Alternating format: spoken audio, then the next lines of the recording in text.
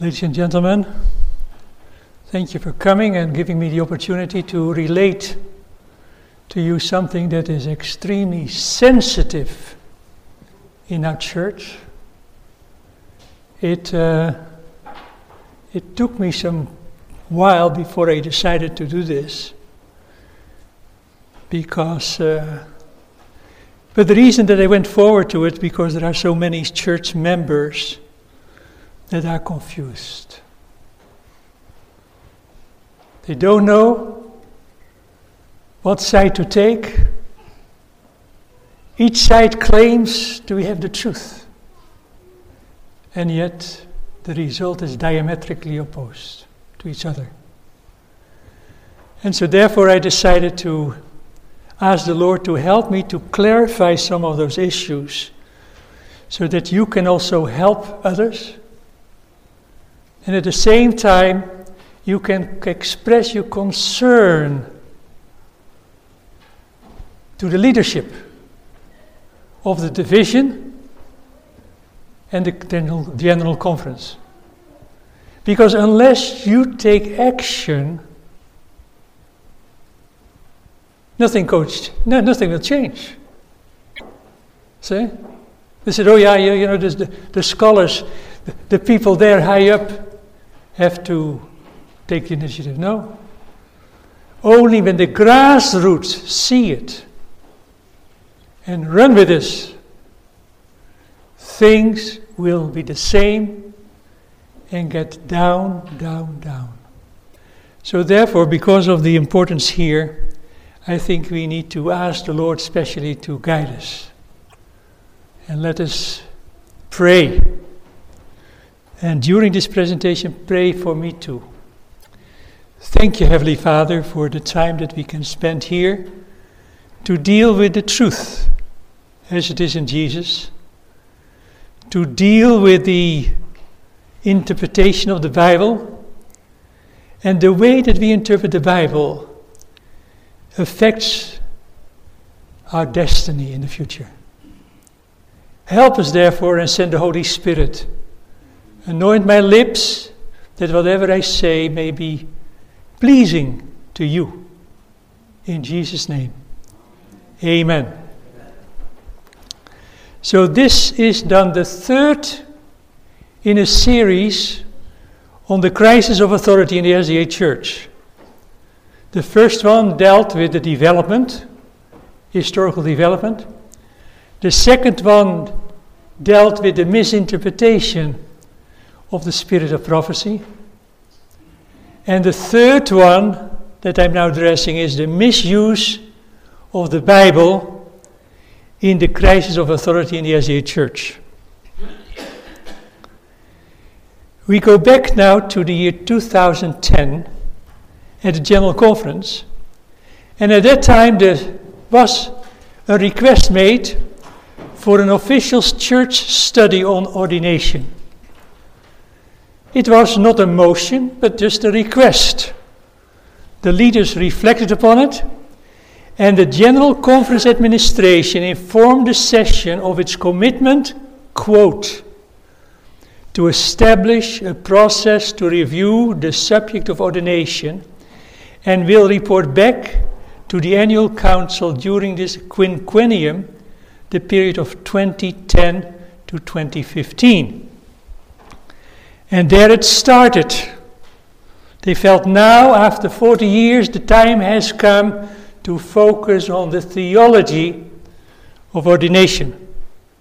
It was, quote, an attempt to bring about an understanding of what our theology of ordination was, end quote. So that was nice. And then the General Conference formed a committee. And that committee functioned for 2 years, 2013 to 2014.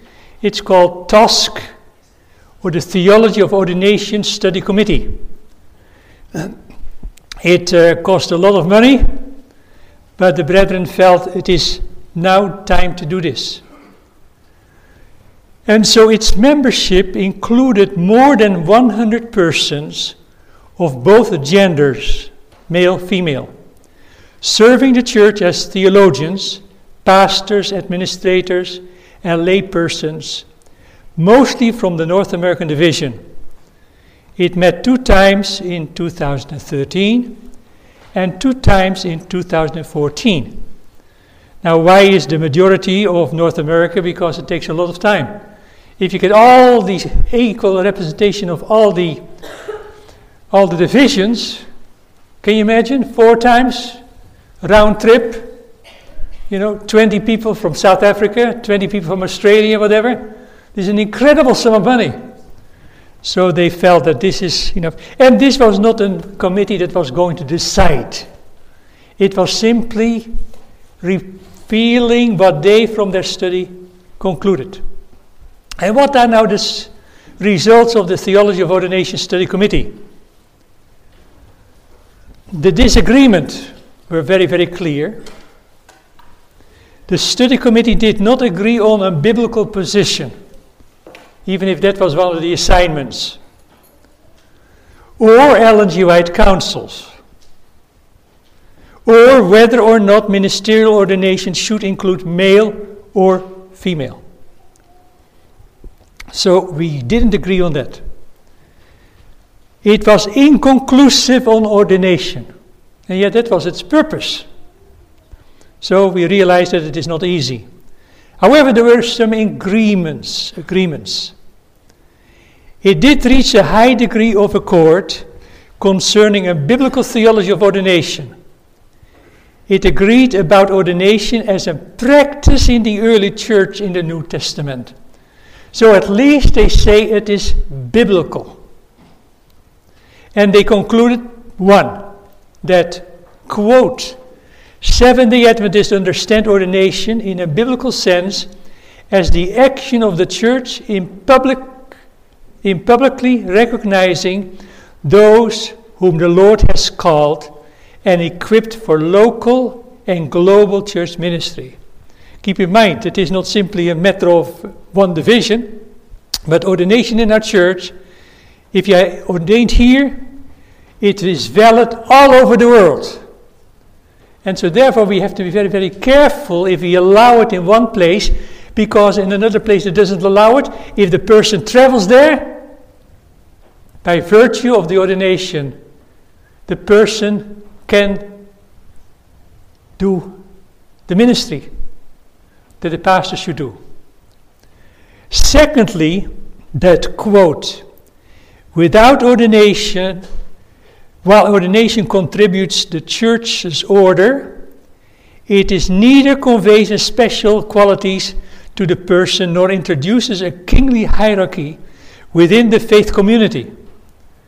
So keep in mind, it doesn't affect the person's holiness or whatever. Now this is totally different from the Catholic Church.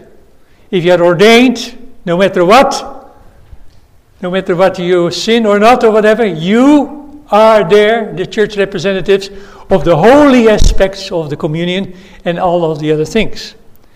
But to us, it doesn't give you, it is simply a function and not a special holiness or hierarchy that you're now better than others, higher than others, more authority over others. No. So we agreed on those 2 points.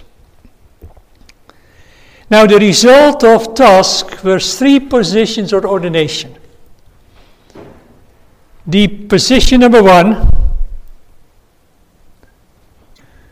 it doesn't seem to come up on the slides, but it said simply a matter of ordination is only for men and not for women.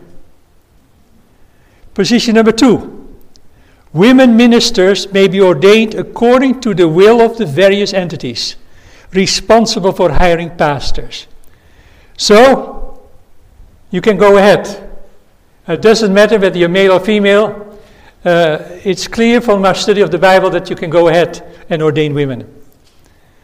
Then, number 3, it's a compromise between position number 1 and position number 2. It supports the headship or leadership of the man in the home and the church. But in special situations, exceptions can be made for women to be ordained. This decision should be left to the leadership at the proper level to determine whether ordination, quote, may be appropriate for their area or their region, end quote. So here are the three positions. And so the General Conference decided to present those three positions to the world church, let them vote, and whatever the consequences from the vote, we will go with this. And as a result, of course, we see that the TOSC report presented was at the 2014 Annual Council. And this report included 3 theological and hermeneutical reasons for conclusions on each position. The TOSC suggested 3 ways forward, but did not make a consensus recommendation concerning the practice of ordination in the Seventh-day Adventist Church. So here are the 3 positions, and let us vote and see which one prevails. And of course, it was not allowed for the division, because that is what the North American division requested, whether we can go along. Only we. And the rest of the world, if they're not ready, they don't need to do it. And of course, that position was defeated. So today still, no ordinations throughout the world. Of course, in this division, very soon they continue to do it anyway. And that is now the condition. How do we get those conferences or unions or divisions that want to go ahead anyway? How do we get them to comply? And they have now worked for 3 years and still have not been succeeded in this. So here we concluded then that the ordination issue comes down to, quote, how should we interpret the Bible, end quote. Because each position said we are based on the Bible. And therefore we can go ahead. So how do we interpret the Bible? This is the issue that divides us. Now let's go to the Bible and what the Bible says about the future of the church. There is a prophecy of the coming apostasy. And that is in 2 Thessalonians, the 2nd chapter by Paul. Let no man deceive you by any means. For the day of the Lord, the day of Christ's return, shall not come, except there comes a falling away first, and the man of sin be revealed, the son of perdition. So here then is the man of sin, of iniquity coming up.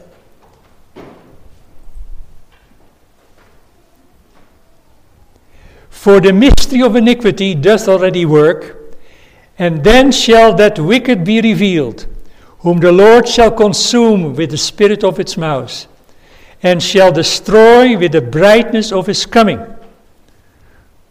Chapter 2, verse 3, 7, and 8. And we know that the mystery was already at work, but gradually it got worse and worse and worse, especially with Constantine. When Constantine became favorable to Christians, he put his destiny specifically with the Catholic body of Christians. Not the other Christians, but the Catholic body of Christians. And soon, apostate principles came in, apostate practices, and the church really went downhill. And that continues, not quickly overnight, but over the centuries and centuries and centuries, until it came onto its height during the Middle Ages or the Dark Ages. Now let us look here at the Roman Catholic Church and Bible interpretation. Because here you can see here the subtleness and the destructiveness of this man of sin. The Roman Catholic Church and Bible interpretation. Interpreters in the Middle Ages saw a multiplicity of meaning in the text. So every text of the Bible had several meanings. They saw that the text was subject to a fourfold interpretation. So every text could have 4 different meanings. The interpretation could have a literal, an allegorical, a moral, or an anagogical meaning. Now for some of you, your minds start to spin. What does it all mean? So my wife said, make it practical, make it practical. It's always good to have a good wife beside you. So here then, we came. The literal is the plain meaning. The meaning of the text when you read it immediately. The allegorical shows what persons are to believe. Then the moral meaning that tells me what you have to do. And the anagogical sense is what they are to hope for. This fourfold method of interpreting the text had a confusing influence on the believers and took away the certainty of the meaning of the text in the Bible. So, because if one doesn't work, then you take the other one and take another, and then. So, keep in mind. So, as a result, during close before the Protestant Reformation, there was a total confusion what the Bible means. So, let us now use the fourfold interpretation of the Sabbath. What do we say? The literal interpretation of the Sabbath is a rest on the seventh day. The allegorical shows that we are to believe at least in a spiritual rest. The moral meaning is we must rest one day out of 7. And finally, the anagogical sense symbolizes the future millennium. And the future millennium, there we will rest on the 7th day. So, what are the consequences? The fourfold method of looking at the Sabbath confuses people about the need to keep the 7th-day Sabbath. Can you imagine if every text had so many meanings? It took away the power of the gospel and the Bible. And so that was at the beginning of the Reformation. And now you can see here the contribution of the Reformation that few people understand. Our Protestant heritage, and keep in mind, friends, that Seventh-day Adventists are continuing the Protestant Reformation. But you have to keep in mind, what is that heritage? Our Protestant heritage? The principles of the Bible interpretation by the Reformers removed the uncertainty and made the Bible powerful. First of all, the Bible became now the norm for faith and authority. So in other words, the Bible and the Bible only is a norm. Number 2, the Bible is an infallible revelation of propositional truth. Propositions, for example, the 10 Commandments. 10 propositions. You shall not do this, this, this, this, this. And those propositions are infallible. Prayer is indispensable. The Bible is clear and sufficient. See, before that, if you have the education, if you went to a seminary, to a university, if you had a priest or an abbot or a cardinal or a bishop, then you could explain it. No, the Reform said it is clear and sufficient. See, for salvation. You don't need anybody else to explain it. And this was really a bombshell, interpretation for everyone.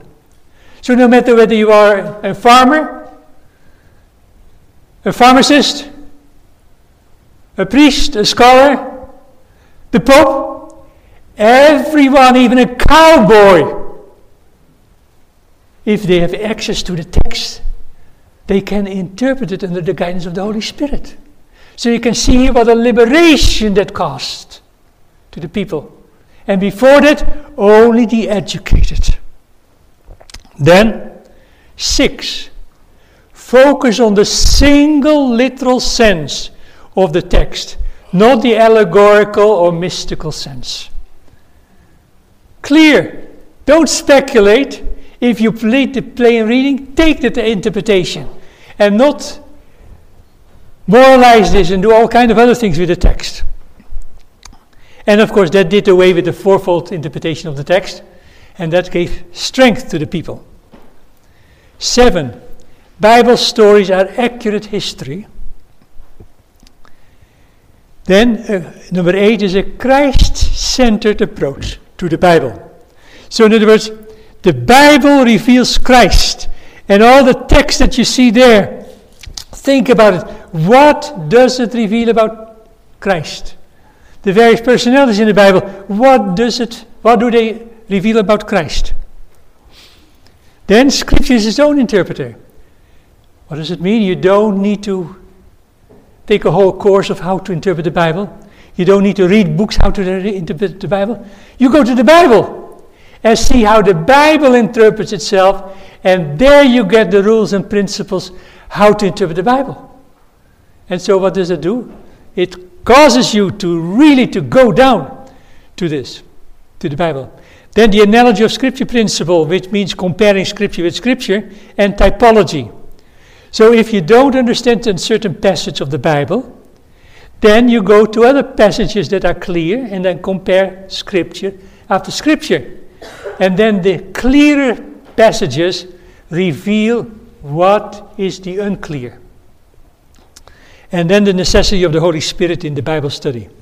So those 11 principles have been communicated from generation to generation and have also been adopted by the Adventist pioneers.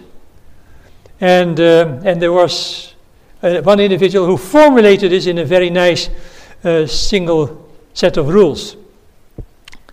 What about the great Advent movement of the 1840s on interpreting the Bible? So we jump 300 years in the future. And what did the other Adventist and William Miller advocate? Here it is.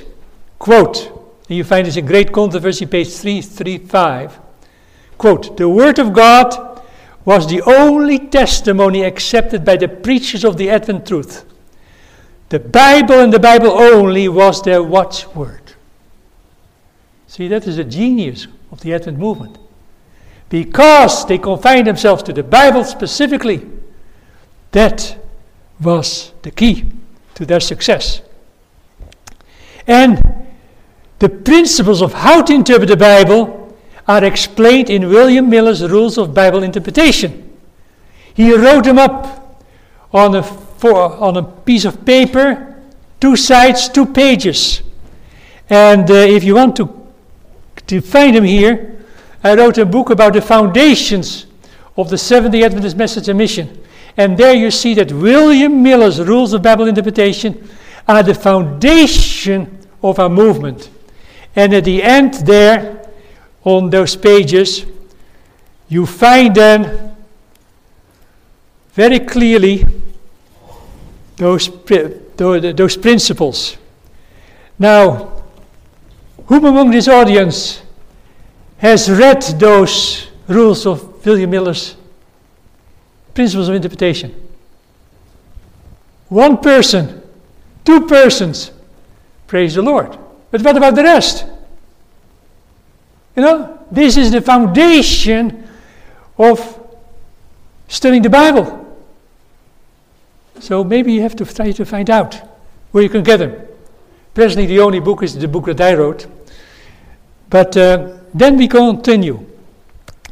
What is the Adventist pioneers on Bible interpretation, on the interpretation of the Bible? Quote, we in 1844 took the position that the Bible and the Bible only was to be our guide, and we are never to depart from this position. You find this in Counsels to Writers and Editors, page 145. Now, what does the Spirit of Prophecy say about William Miller's Rules of Interpretation? How valuable are they? And here they say something here. Quote, Those who are engaged in proclaiming the third angel's message are searching the scriptures upon the same plan that Father Miller adopted. In the little book entitled Views of Prophecies and Prophetic Chronology, Father Miller gives the following simple but intelligent and important rules for Bible study. See here? Simple, intelligent, important rules for not only the study but also the interpretation of the Bible. That's from the Review and Herald, November 25, 1884. Then Ellen White selects some of those rules, especially endorses them. Now, in the beginning you have the general rules. In the second part, how to interpret the prophecy. And perhaps we should go back and review how we interpret Daniel and Revelation to catch the secret of the interpretation of prophecy. Number one, every word must have its proper bearing on the subject presented in the Bible. See, every word. But not only the word, all scripture is necessary and may be understood by diligent application and study. So what you see now here is that if you read a passage, each word, the immediate context is important, but that's not enough to conclude certain doctrines or teachings. You have also to look at in the whole Bible. So the word and the larger context of the whole Bible. And that, if you take those two together, then you can achieve the right interpretation. And then here, number 3. Nothing revealed in Scripture can or will be hid from those who ask in faith, not wavering.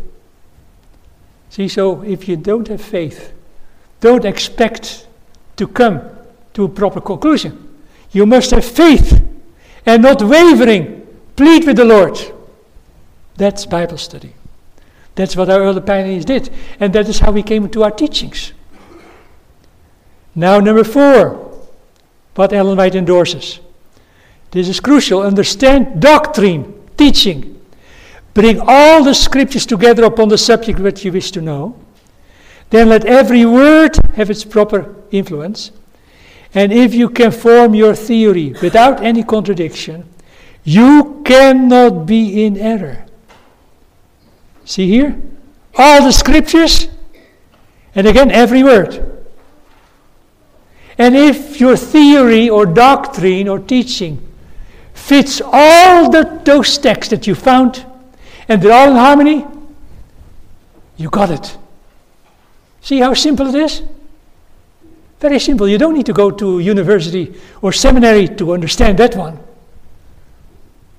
And now number 5. Scripture must be its own expositor. You find it in the Scripture. Since it is a rule of itself.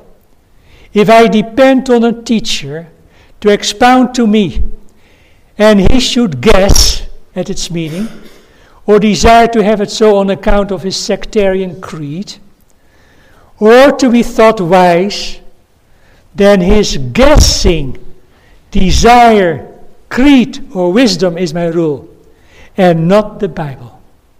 See how simple it is? The Scripture, its own expositor. Of course, this requires a lot of Bible study from yourself, because it doesn't come quickly if you lay in a lazy boy's chair with your eyes closed. No, you better sit up straight by the table and open the Bible, or in concordance. Because William Miller had the Bible, the marginal references, and the concordance. And that's how he went through the Bible. So she endorses the rules. Quote, the above is a portion of those rules. And in our study of the Bible, we shall all do well to heed the principles sent forth. Yes, Review and Herald, November 25, 1884. And so, friends, I would advise you to get as soon as possible an insight, and you may find them on the web.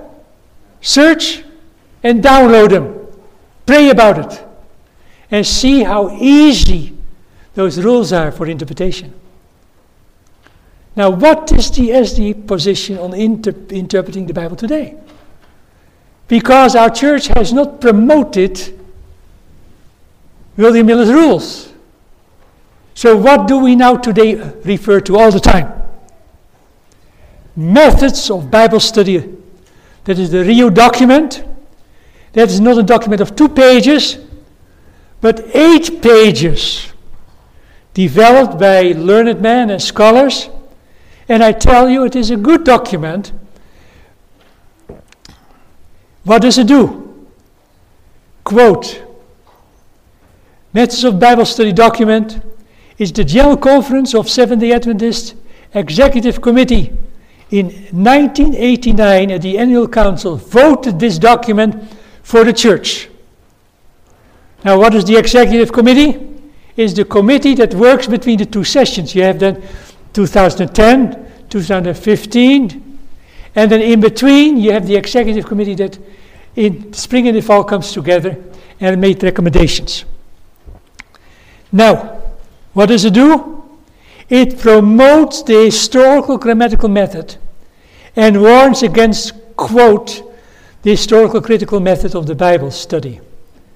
Quote, even a modified use of this method that retains the principle of criticism, which subordinates the Bible to human reason, is unacceptable to Seventh-day Adventists. End quote. So why did the brethren now decide to publish this? Because of the inroads of critical approaches to the Bible. And they wanted to have the church to protect against those methods by publishing this. Then, the Bible is, and that document affirms this, it says the Bible is, quote, the clear, infallible revelation of God's will and His salvation. The Bible is the Word of God, and it alone is the standard by which all teachings and experiences must be tested, end quote. So again, this affirms the Bible and the Bible only. So no matter what you study, what you incorporate in your studies, the Bible should be the final authority. And so it is a good document, but spelled out because things have developed over the years, more sophisticated principles have been discovered, and so therefore we publish this. So the method of Bible study indicates how to do the Bible study.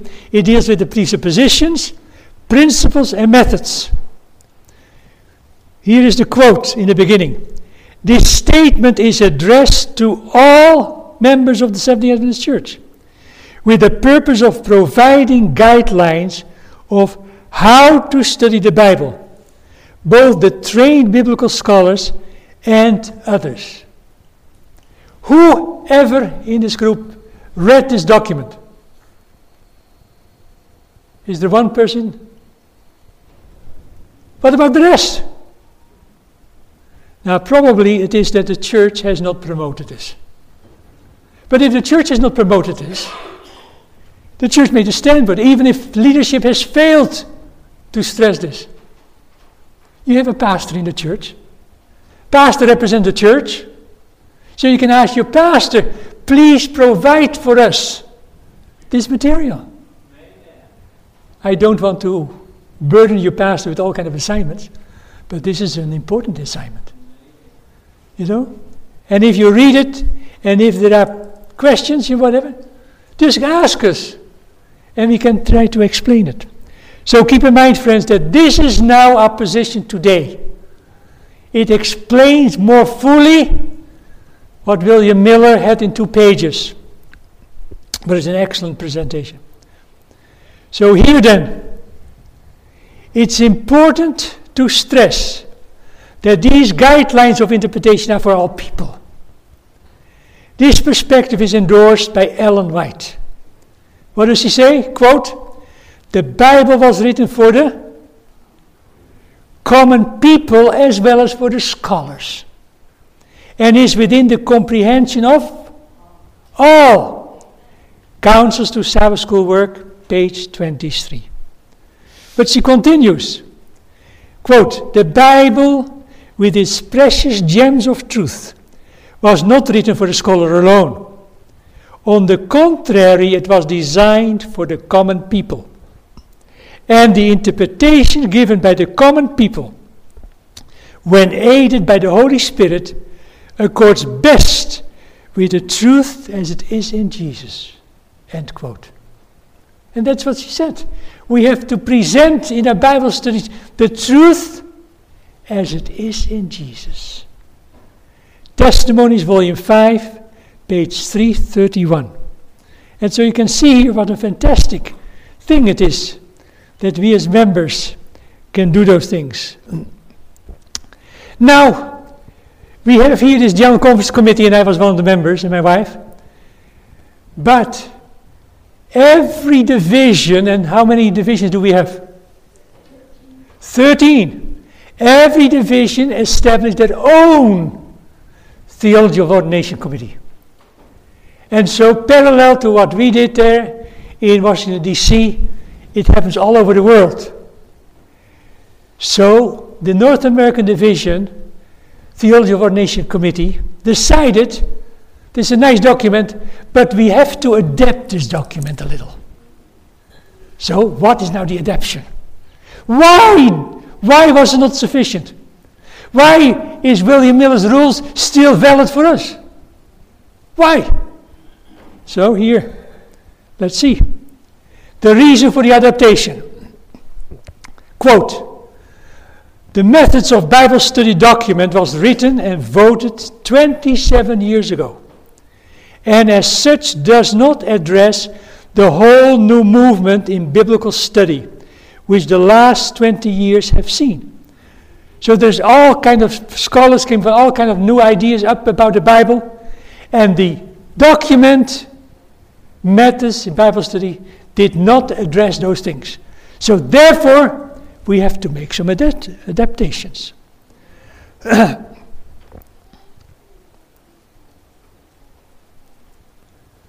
Focus of the adaptation. What needs to be expressed there? North American Division Committee decided.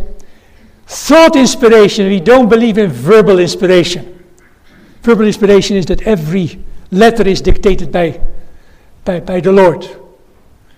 Now, you may express that, but we have never, the Seventh-day Adventist Church has never adopted verbal inspiration, that every word is inspired. No, the persons, the apostles the prophets are inspired, but not every word that they wrote. And we have to consider that the Bible is both divine and human. Now, if it is a human document also, then we have to be very careful if we use the word infallibility, because humans make all kinds of mistakes.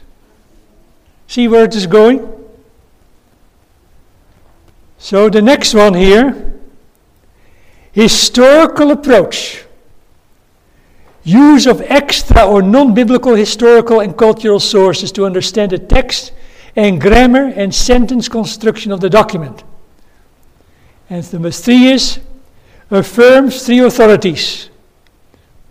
Then in North American Committee. The authority of the Bible, writings of Ellen White, and the 28 fundamental beliefs. And that's a good point. We need to have some controlling influences of the Bible, the writings of Ellen White, and the fundamental beliefs. Now, in regard to the extra biblical sources and historical sources, there is where the problems start to come up. Interesting that committee from the North American division made a conclusion. It's a very significant conclusion. She says, when we look at what our church is doing, we have two, not four like the Catholics, but two major ways to interpret Scripture. So, what is that? The historical grammatical approach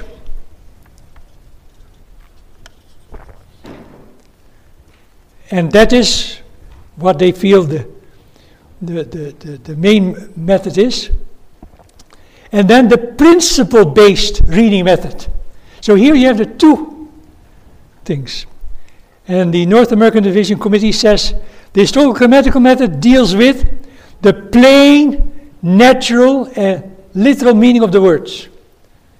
What about the principle-based reading method, which they recommend? It is the principal trajectory of the Scripture accounted for. What is the trajectory? It's the way that the Scriptures flow. What is the destiny of the Scriptures? What is the purpose of the Scriptures?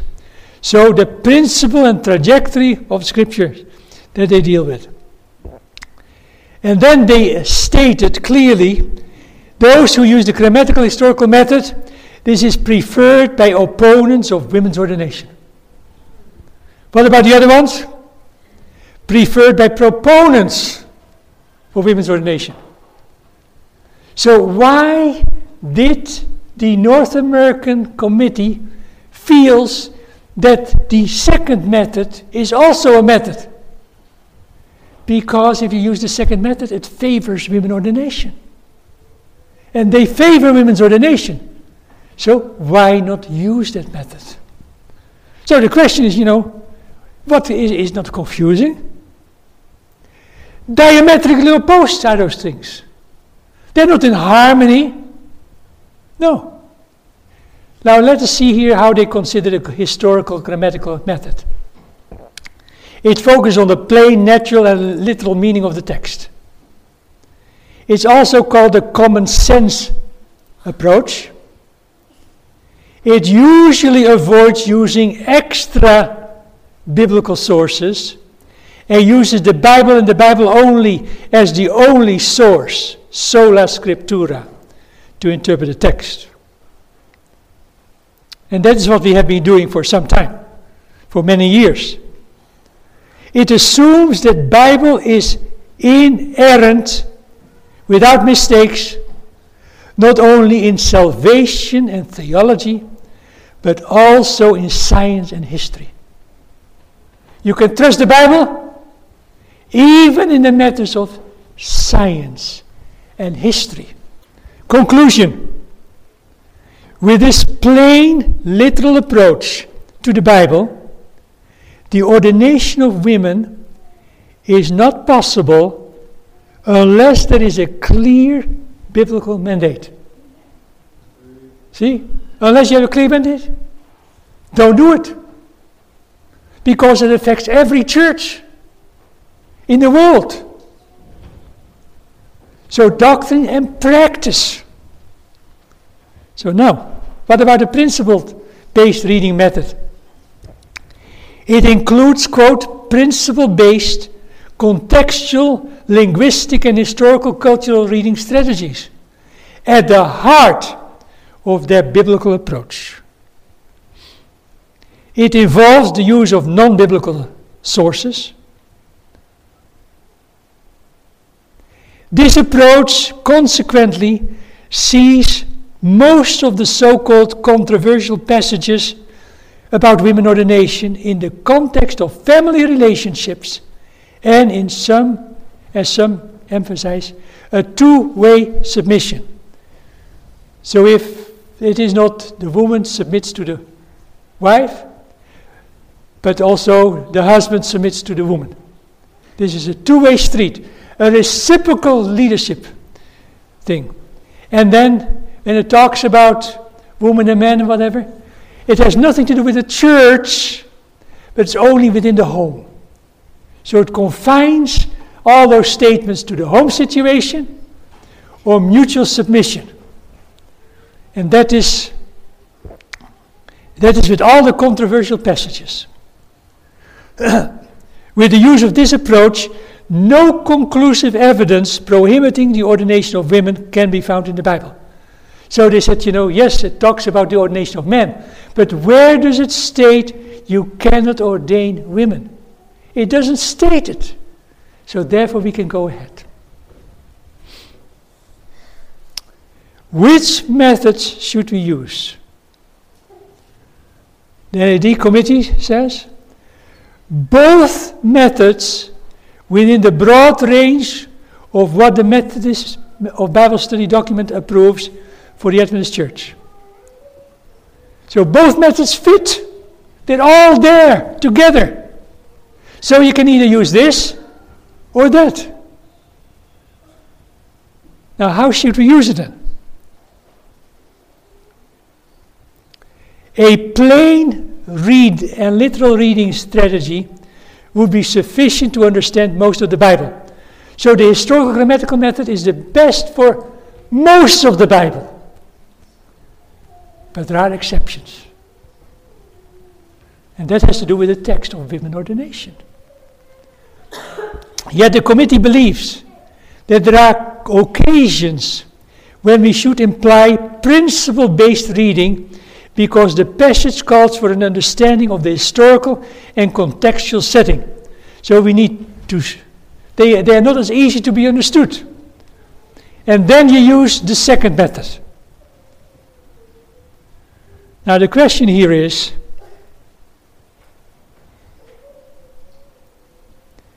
the text determines which method, that's what they say, quote, the text determines which method may be more appropriate for interpretation. Now the question is, who determines which text should be dealt with? Text says this, or the reader. To me it may be very plain, but to somebody else it may not be plain. So if the text is not plain, then you use the other method. But to me, you don't need to use it. You see what the result is? Confusion. It takes away the certainty of the teachings. Which method should we use? The NAD committee says, quote, the general rule of thumb is that when two or more interpretations are claimed for a passage, the one that works with the information gathered should serve. So then you use the other one. How do those two methods compare? Let's take a practical example. 1 Timothy 2, verse 12 and 13. I suffer not a woman to teach, nor usurp authority over the man. Why? For Adam was first formed, then Eve. And more books and papers have been written on this text than you can imagine. So let us use now both methods. Example of how methods compare. Historical grammatical method, principle-based reading method. First, the historical grammatical method. Paul explains the relationship between male and female before sin. That is very important. Before sin, and shows that there was a difference in roles or functions before the fall. Because he says Adam was created first. So he uses creation order before sin. What about the other methods? Paul addresses only a local situation in Ephesus. Before sin, there was a total equality in nature and functions. There was no difference whatsoever except biological. Adam and Eve were both rulers and priests. And were they priests? In the sanctuary of Eden. Paul again, with his historical grammatical method, he says, Adam was formed before Eve in the order of creation. And God designed him to be the leader. So are we allowing now Paul to interpret the situation 4,000 years earlier? Or do we have to follow scholars today who interprets the situation 6,000 years earlier? What the principle-based method says, Paul opposes the Gnostic heresy associated with the goddess Diana. Remember Diana of the Ephesians? And that heresy was that the woman was created first. And so Paul tries to amend that situation. And so the implications are local only for Ephesus, to fight the heresy. Now, where do we find that heresy? You can look at all the literature, but there is no study that has ever shown that when Paul was there in the church, that this concept of woman was created first existed in Ephesus. In fact, you have to wait 100 years to the end of the 2nd century where you find this Gnostic heresy, but not in the time of Paul. And there is nothing in Timothy that says Paul is addressing a heresy. He only tries to shape order in the Ephesus church because, as it was in the beginning, the woman should know the place. That's what he says. Is his comment inspired or not? Or can the prophets and apostles of the Bible not interpret the Bible itself? I tell you, if I face Jesus in the judgment, I can say, hey, Jesus, I followed Paul. I followed Jeremiah. I followed Jude. I followed Mark. That's our basis, friend. The Bible and the Bible only. So this is now how the methods work. You see? Simple. Evaluating of the methods of Bible study document. So now we take each of the interpretation methods and compare it with the 1989 document that is recommended for our church. The issue is, how can two opposing methods of interpretation leading to opposite conclusions on women ordination be approved by the Seventh-day Adventist standard document for biblical interpretation? How can it be? Two methods, two opposing conclusions, and supported by the document that says the Bible and the Bible only? So let's continue. Here you see the opposites. The issue is, who becomes the ultimate decider of which interpretation to use in a given passage? How do we determine that? The Bible is no longer the arbiter. The human being is a human. So we determine what should be done. And therefore the Bible is not over us, but we are over the Bible. So who? Let's look at the grammatical method, the historical method, and the methods of Bible study document. The historical grammatical method upholds the Bible as the supreme standard and authority for truth. And we are very comfortable with that. The methods of Bible study document claims that the Bible is, quote, clear, infallible revelation of God's will and his salvation. The Bible is the Word of God, and it alone is the standard by which all teachings and experiences must be tested. End quote.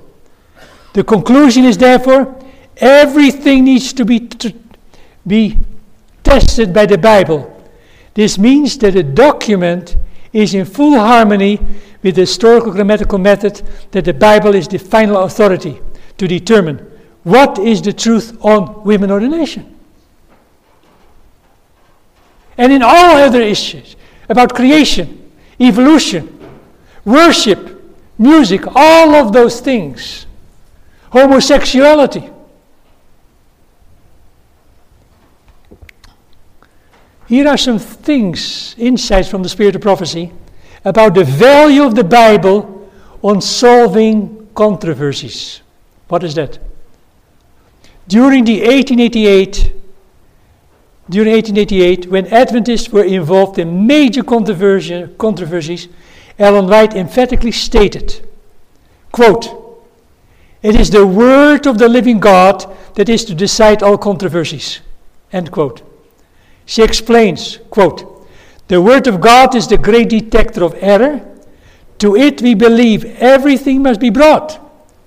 The Bible must be our standard for every doctrine and practice. We must study it reverentially." This is the 1888 materials, pages 44 and 45. So you can see here how valuable it is, because this is to decide what? All controversies, including women ordination. Again, what is the value? The Spirit of Prophecy considers the Bible the only truly objective authority of history. Ellen White says that, quote, "Here only can we find a history of our race, unsullied by human prejudice or human pride," end quote. So whatever Paul writes, Peter writes, the Old Testament, they are not contaminated by pride, by prejudice. Oh yes, Paul was a women hater, or he had no respect for women. That doesn't fit into this matter. It's each text is there without prejudice and without pride. It is an objective evaluation. Value of Bible. She continues, the Bible lights up the far distant past where human research seeks vainly to penetrate. No matter what scholars do, they are simply speculating about it. And then here, Patriarchs and Prophets, page 596. You find it all. So the Bible judges non-biblical research. All the scholarly world is being judged by the Bible, and not those sources judging the Bible. Conclusion: the Bible is the best source to evaluate and judge the validity of all extra-biblical sources.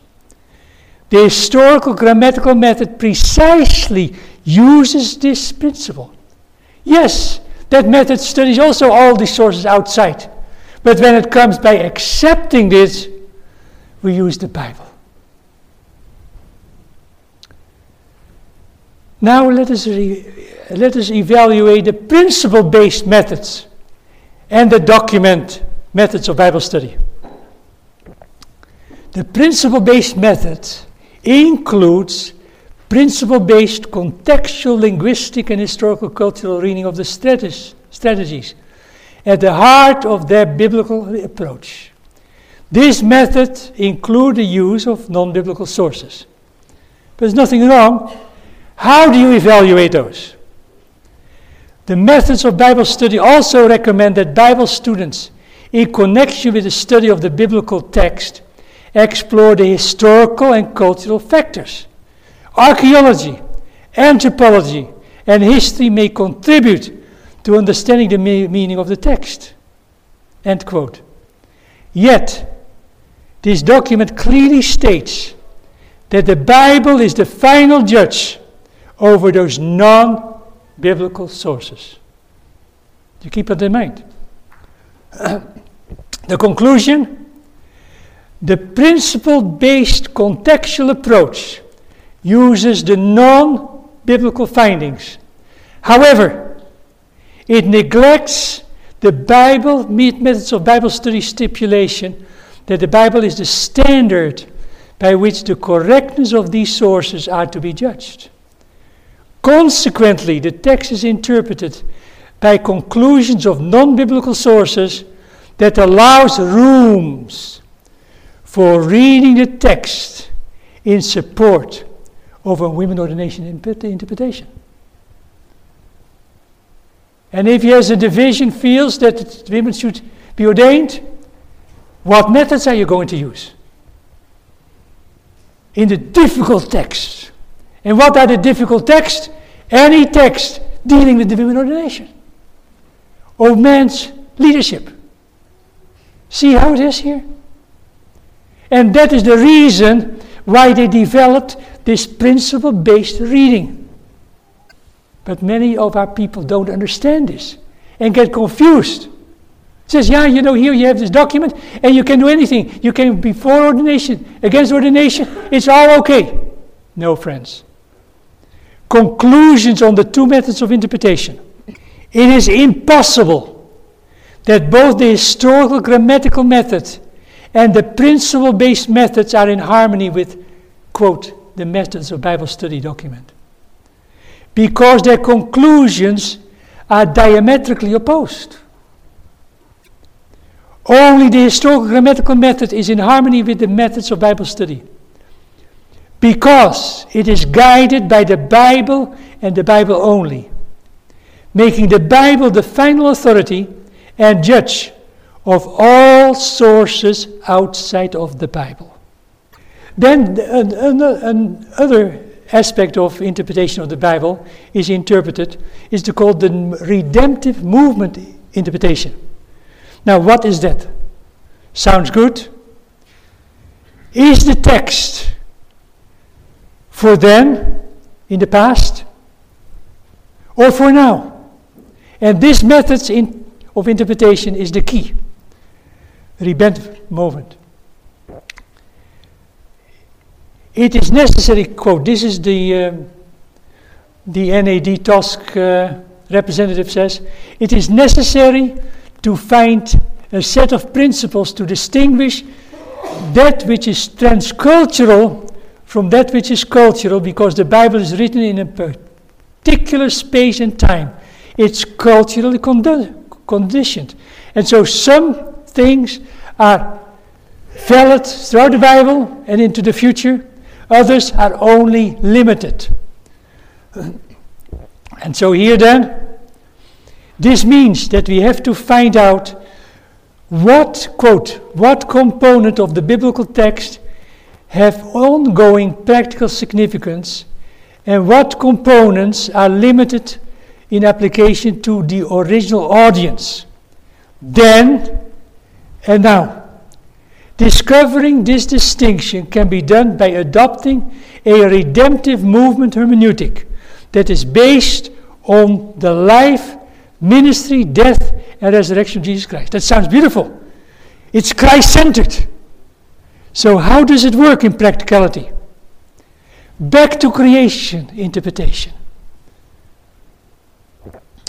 At creation, that is the assumption that they have, men and women experience a total equality of nature and function or role.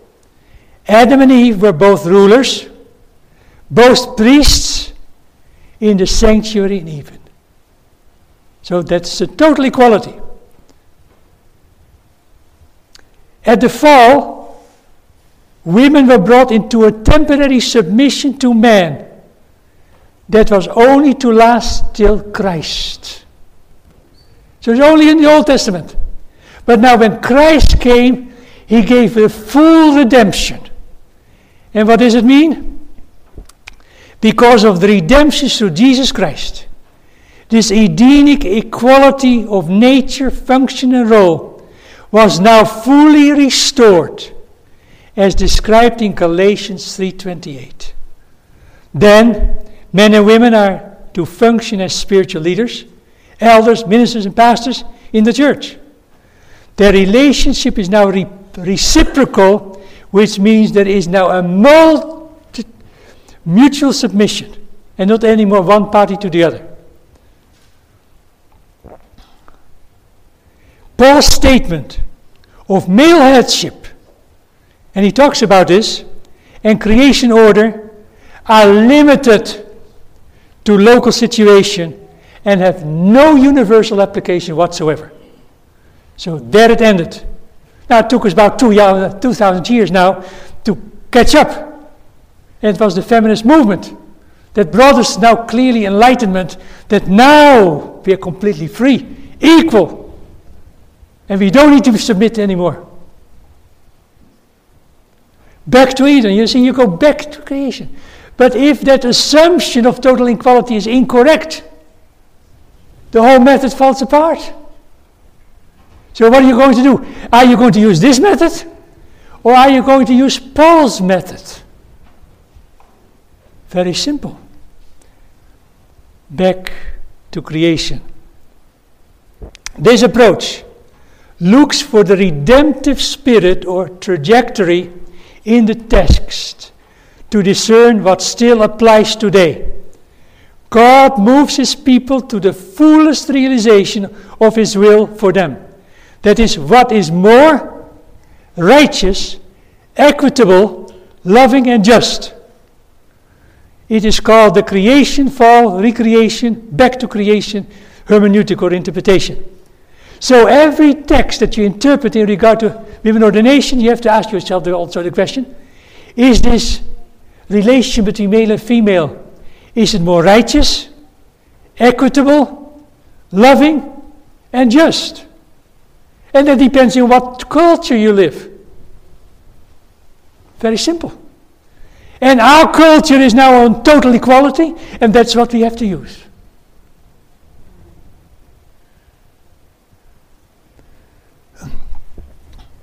From the perspective of the back to creation interpretation of the Bible, Galatians 3:28 is vital. There is neither Jew nor Gentile, neither slave nor free, nor is there a male or female, for you are all one in Christ. This text shows how the gospel calls us back to the divine ideal in creation, which has no place for the general subordination of females to male. So, therefore, if you want to do it, use the principle method. It seems as if the historical grammatical method doesn't use principles. Sure, we have to use the principles, but principles in harmony with the Bible. Evaluation of the back to creation approach. This approach to the text is based on the presupposition that there in the Bible is a trajectory, a movement of progression in the experience of humans from Eden to Eden, restored based on God's plan of salvation.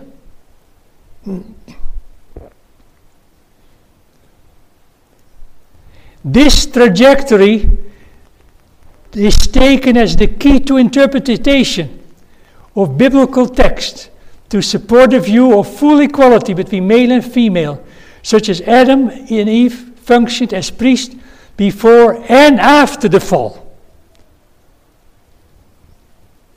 Full equality.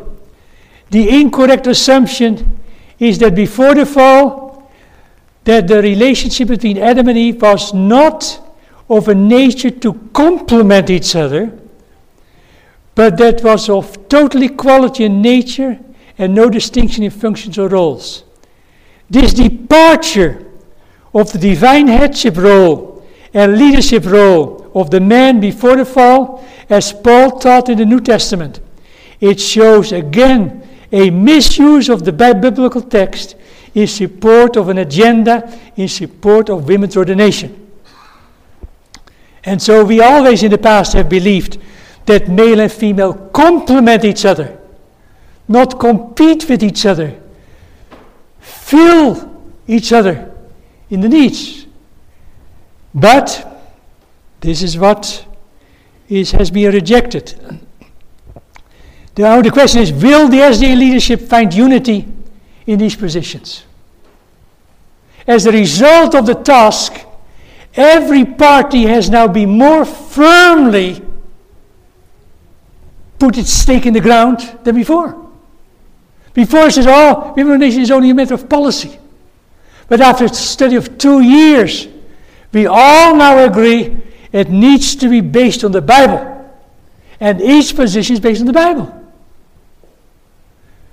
Well, as long as it's being based on the Bible, and yet they are in conflict, there is no unity possible, friends.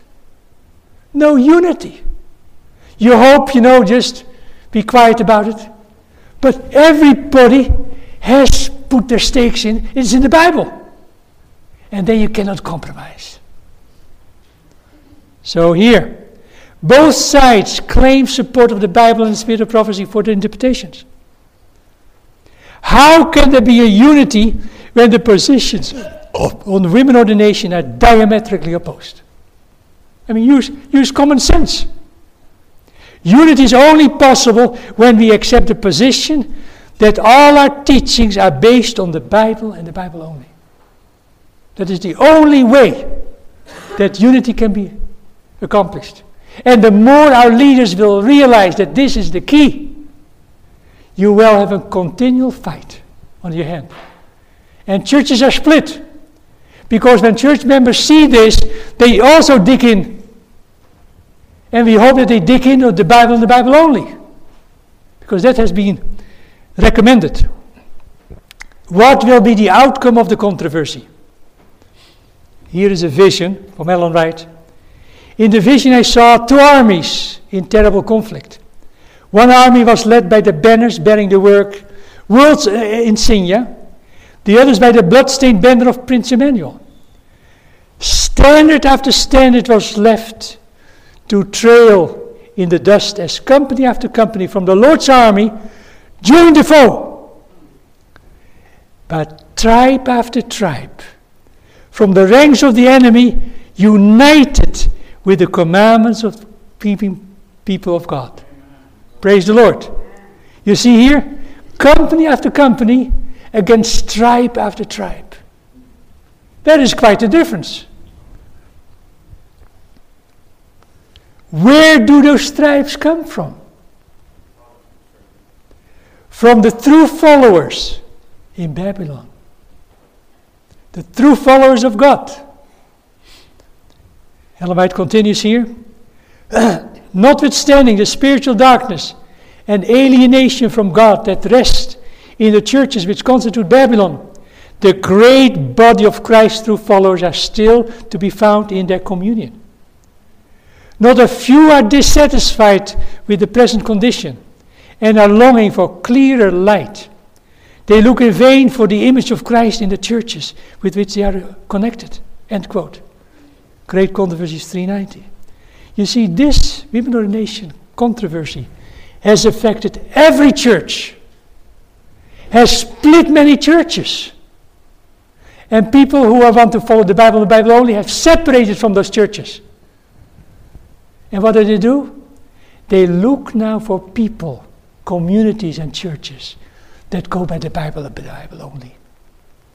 So you can see here how important it is that do they see in our church the image of Christ based on the Bible. If they see it, they will join. Because their churches have apostatized. And all those churches who have accepted women ordination, according to statistical studies, went down in giving and membership. They lost thousands upon thousands of people. And so, our witness about the Bible and the Bible only, and the truth that is in Jesus, is the great attraction for God's people in Babylon. Do you get the point? That is very, very important. And so that is what it is, the Bible and the Bible only.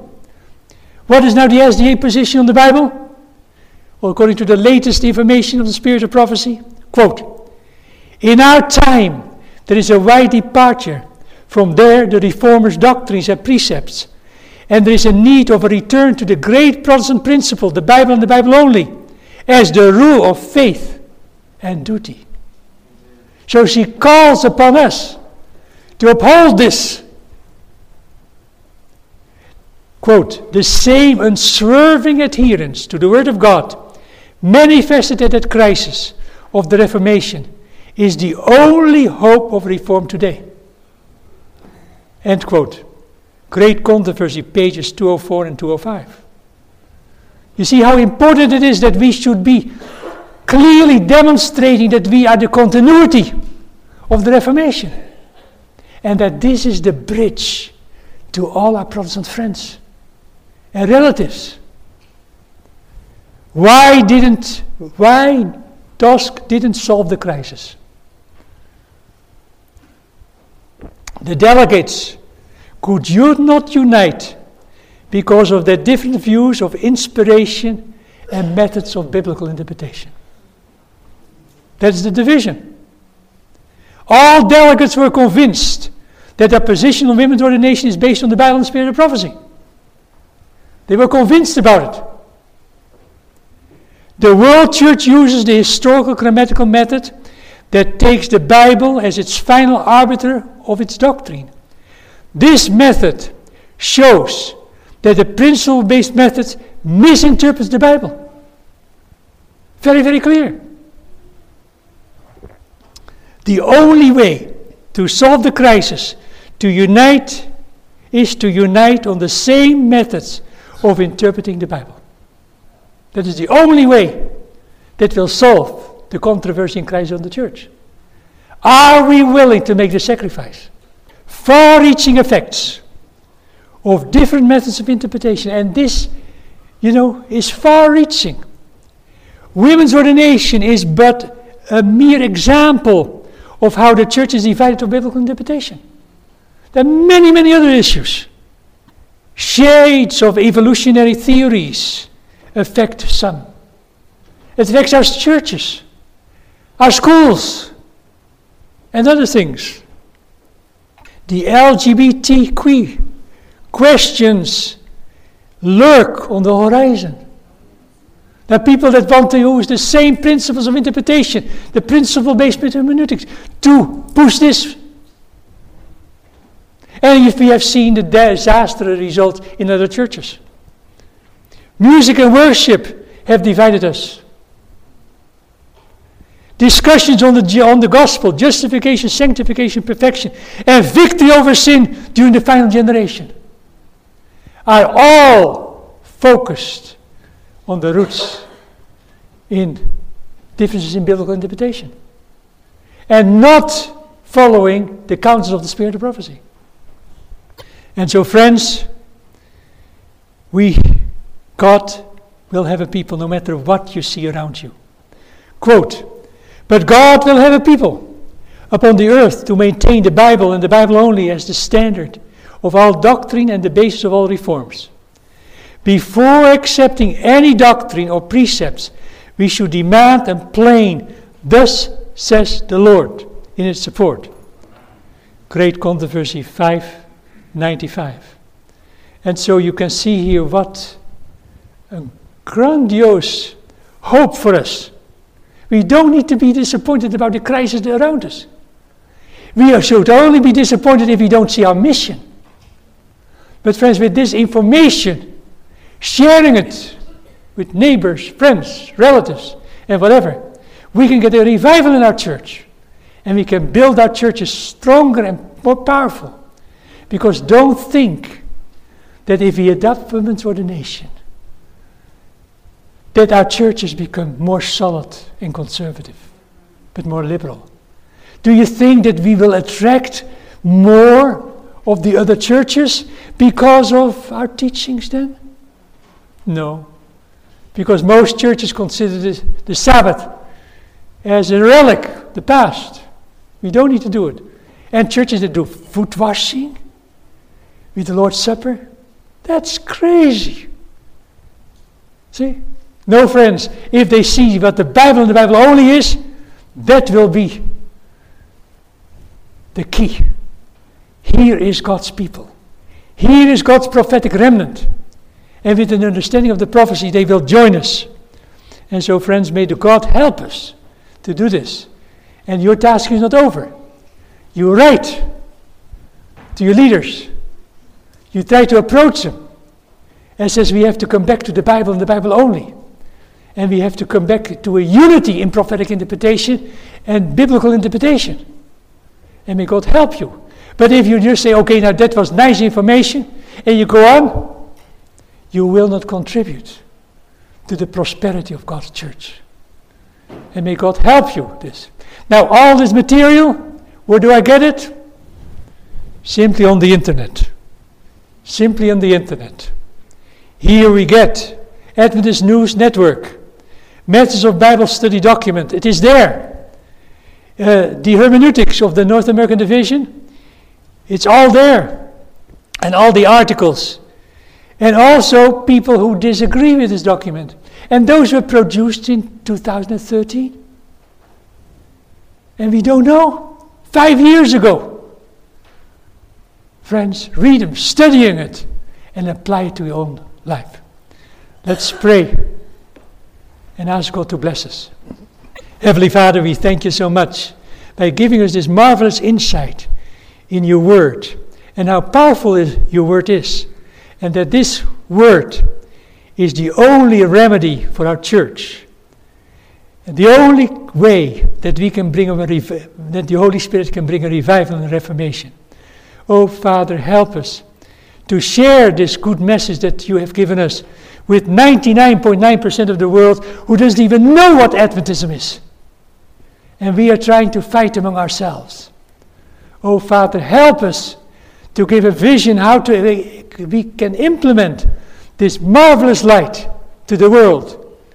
And may our message will be a message of hope and rescue of God's people during the loud cry and the latter rain. And may we not be left out in the latter rain, but may we be an instrument in your hands. In Jesus' name and for his sake. Amen.